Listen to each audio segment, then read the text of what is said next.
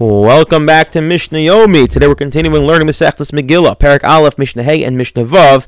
And as we began yesterday, we're discussing various halachos and mitzvos and days that have a lot of similarities, and we're going to tease out the differences.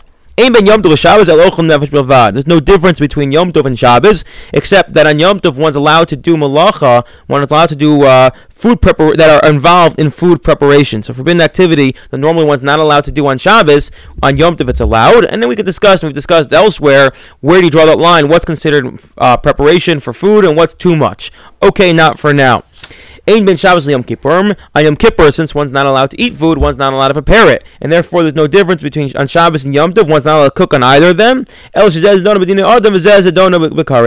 difference is that on Shabbos, if one violates Shabbos, the courts of the human courts punish him, whereas if one desecrates Yom Kippur, he's punished with kares, which is imposed by the heavenly courts. The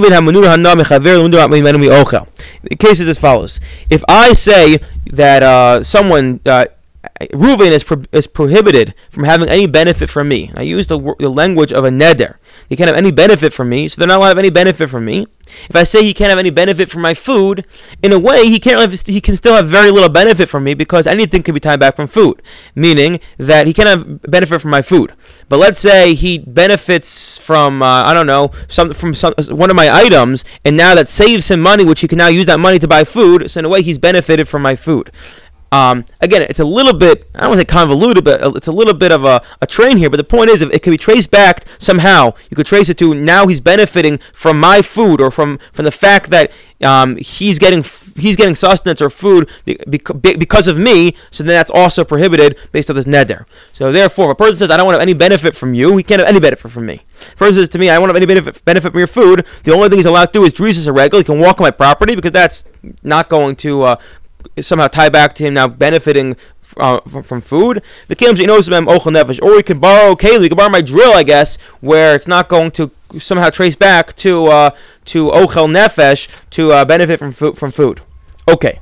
So there's no difference between a neder and a nedava. A neder is when a person says, I am giving a cow, let's say, to the Beis HaMikdash. A nedava is when a person says, I'm giving this cow to the Beis HaMikdash. The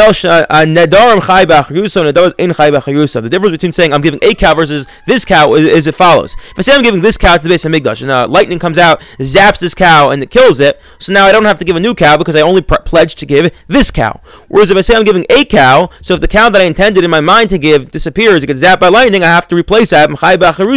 I have to bring another one in its stead. I wish you all a wonderful day.